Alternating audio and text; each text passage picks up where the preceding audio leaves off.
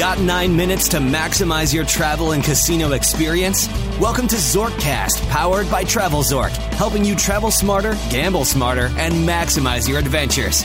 From airline miles and hotel points to living in the lap of luxury in a Las Vegas casino, you'll find all the knowledge you need to travel in style, brought to you in 9 minutes or less. Now, please welcome the host of Zorkcast, Michael Mason Traeger. Hello, this is Michael, and welcome back to Zorkcast. My title for this episode is Award Travel Reboot. But before I get to that, I just wanted to mention or bring up all of the exciting things that have been happening over the last few months. I had a little bit of a hiatus with Zorkcast, but I have a number of things planned and a number of things on my pitch list to talk about. Of course, I'd love to hear feedback from everyone on, the topics that they would like to hear about most. Anyway, like I said before I get started, lots of really cool things going on. Zorkfest and Podcasters After Dark in Las Vegas was a huge, fun success. That was great stuff. Perhaps we'll talk about that on a later episode.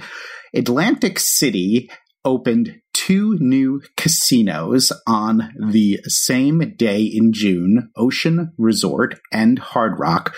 Really interesting stuff going on in Atlantic City. Lots of interesting conversation out there. We've had a number of articles on TravelZork about the openings of those casinos. What I consider to be even more exciting is Massachusetts is about to open their first Las Vegas-style casino in Springfield, which is the MGM Springfield, and we're going to have a decent amount of coverage of that on TravelZork too. And it's going to be pretty interesting, and it's a nifty property. So lots of neat stuff in the loyalty program world. Marriott and Starwood SPG have just merged their loyalty programs, and there's a ton of buzz out there about that. I wouldn't say lots of confusion or some levels of confusion, a decent amount of angst, but a lot of interesting stuff to look at. And that sort of brings me to this whole award travel reboot, or the are you overwhelmed? And I have to admit sometimes that our current access to travel loyalty information really has become overwhelming, especially if you follow a number of blogs, Facebook groups, and Twitter accounts. More so, I keep finding myself it being necessary more and more often to reevaluate my own efforts with regard to loyalty, both casino and travel loyalty. And I think I've said this before, the most important thing is to be loyal to your wallet. Anyway, a couple of those items, that I'm thinking about now with this whole concept of award travel reboot for this episode is that you really need to start to understand the value of attaining status and what you're doing with points. Is there enough value for the status, or to achieve certain status levels, or to progress to different status levels, to change your behavior? Now, so more than ever, we have incredible access to booking revenue deals, which basically are any travel that you book that you pay for, I call a revenue deal. And in a lot of times, those deals are a better value proposition than using your points. When I say that, that could be because the prices are decent enough, and using an equivalent amount of points, you would have to use a lot more points for the same travel product, or just the amount of time it takes to be able to coordinate using your points. I think it's really important to mention again that it's very, very important to avoid changing your behavior too much. But if you do modify your behavior, you have to have pretty logical reasons to do that.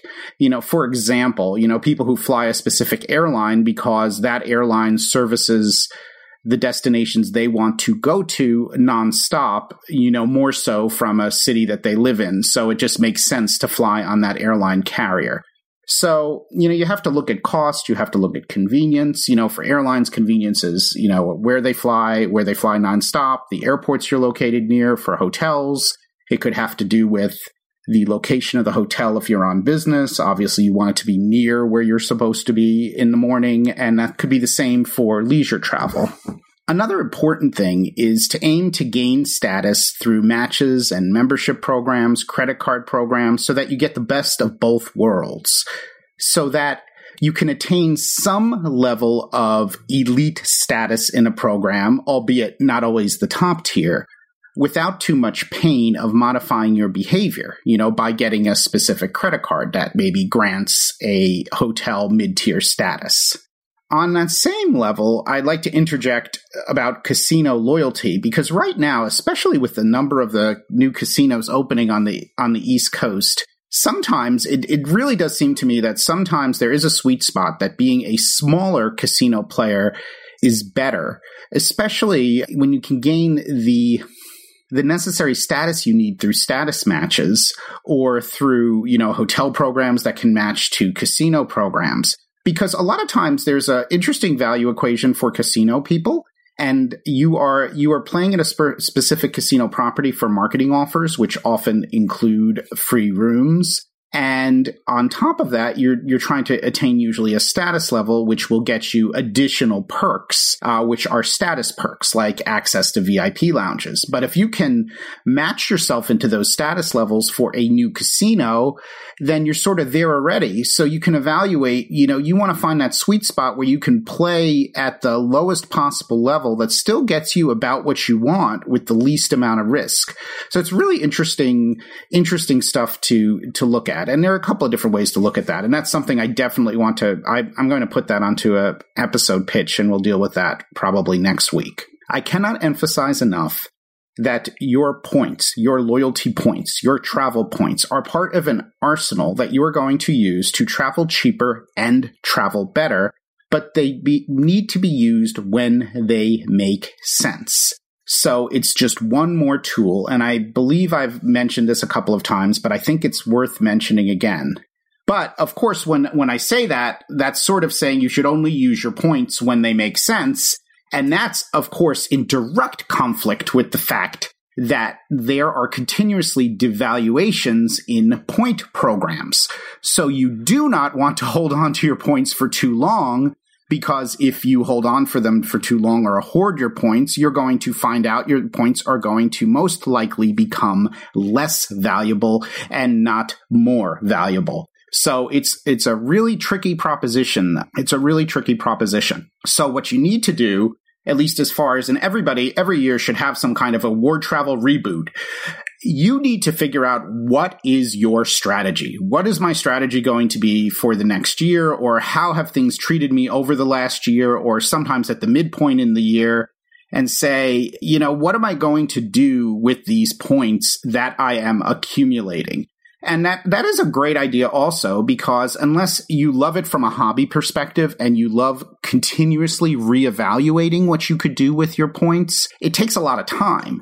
So sometimes coming up with a strategy is the best way to proceed. And an example of something like that would be perhaps finding you have a bunch of points that maybe can be transferred from Chase Ultimate Rewards into your favorite hotel program, or you have a bunch of hotel points and you happen to find a hotel property that is very expensive, but the redemption of the points makes sense. In other words, it's not that many points or in comparison to what the revenue rate would be.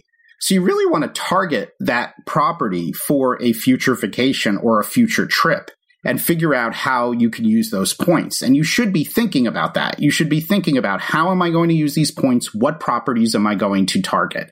And it's the same thing with airlines. That's targeting, business class or premium class redemptions. Sometimes it's not.